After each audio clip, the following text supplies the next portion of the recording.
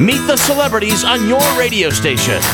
Back to the Mulberry Lane Show, brought to you by Elisa Ilana Jewelry and ElisaIlana.com. Now, here's Mulberry Lane.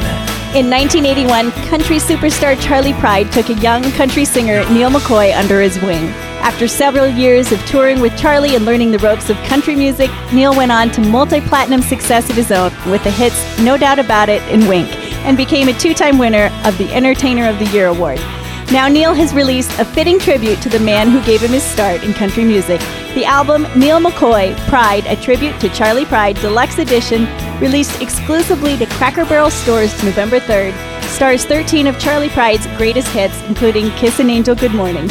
And Neal is here to chat about the album and the original legend that inspired this legend. Neal McCoy takes you on a ride with a tribute to Charlie Pride. Welcome to the show, Neal. That's great, but shoot, I can end the interview. You just said everything that I could never say. So, good talking to y'all. Have a good day. Exactly. We can call it done now. Except we want to know all of the things behind all that. Oh, okay. So, you'll make me sound so popular. Right?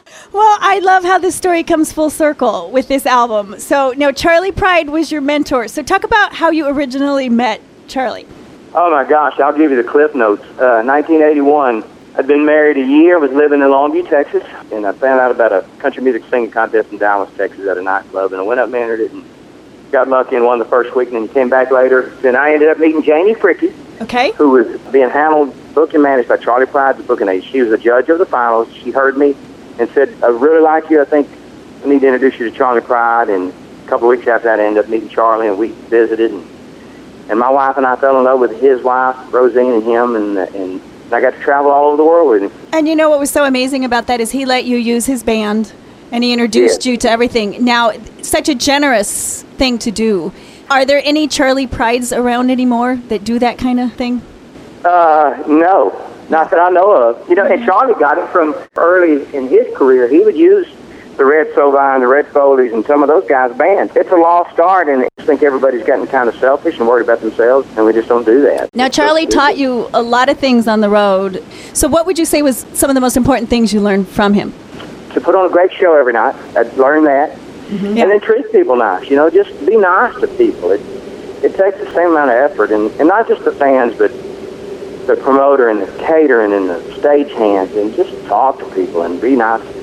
Now, Very simple stuff. Yeah. What was his reaction when you told him you were doing the tribute album? Well, I know he was flattered and honored, and knowing Charlie, he loves his music the way he loves his music, the way he's been singing some of those songs. He probably thought, oh my gosh, I'm flattered, but I hope you don't screw him up too bad. You know him well enough to know he thinks that. That's exactly right. I've been around him a lot of years, and I think in what we did with Garth Fund is producing the album. Garth, he was engineering some of those things when Jack Clement was producing some of those Charlie Pride records in the 60s. So he heard Charlie's original version as it was going down in the studio. He did. We wanted to modernize them a little bit with production and updating some of the sounds and stuff. I think we were really effective on it. I tried to keep the vocal lines that Charlie used true to what he did. So anybody that had heard the songs before, you know, they'll put up with a little instrumentation being different or stuff, but by God, when that song starts, they want to be able to sing with it, so don't screw up that melody. And I didn't. If you just joined us, you're listening to the Mulberry Lane Show. In the middle of our chat with country music star Neal McCoy. Now he has a new album out. It's a tribute to country legend Charlie Pride. Now Charlie had 21 number one hits and 52 top 10, so how did you narrow it down to 13? That was the toughest thing, trying to figure out which 10 or 11 songs you were going to put on there. And Garth Fund, again, the guy that produced it, said, look, this is your album to him. You're the one that heard him live for a lot of years straight. We'll give suggestions. You bring yours to the table. But in the end run, it's going to be you that picks the songs. And that's kind of how we came up with them.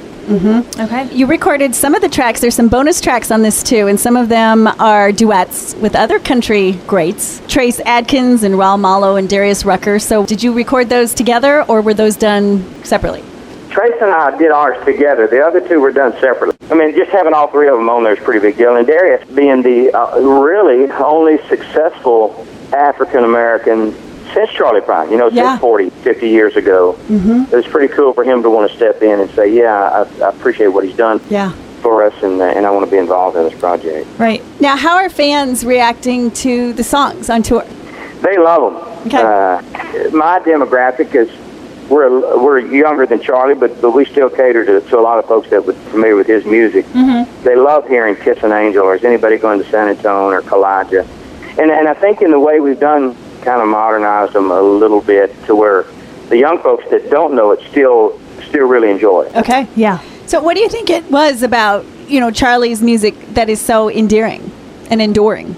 That's great, enduring and enduring. That almost confused me. I thought, you pronounced the same word 2 different ways. But I like it, and I get it. I'm even smart enough to pick up on what both of them mean. I just think that it's, for lack of better description, just real music. Okay. Music that Charlie grew up on, loved, lived by, and just delivered like not too many people can deliver. I mean, he is a real country music guy. He just sang the fire out of them, and some of them were so simply written back then, yet well written. Yeah.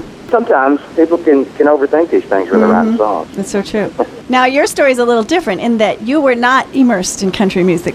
I was not. I was a pop guy, pop, R&B, AC kind of guy. I was listening to Manilow and Luther and Jeffrey Osborne and just pop stuff and soul stuff, and I didn't know much country music until I won that contest in '81 and met Charlie. I was a musical snob.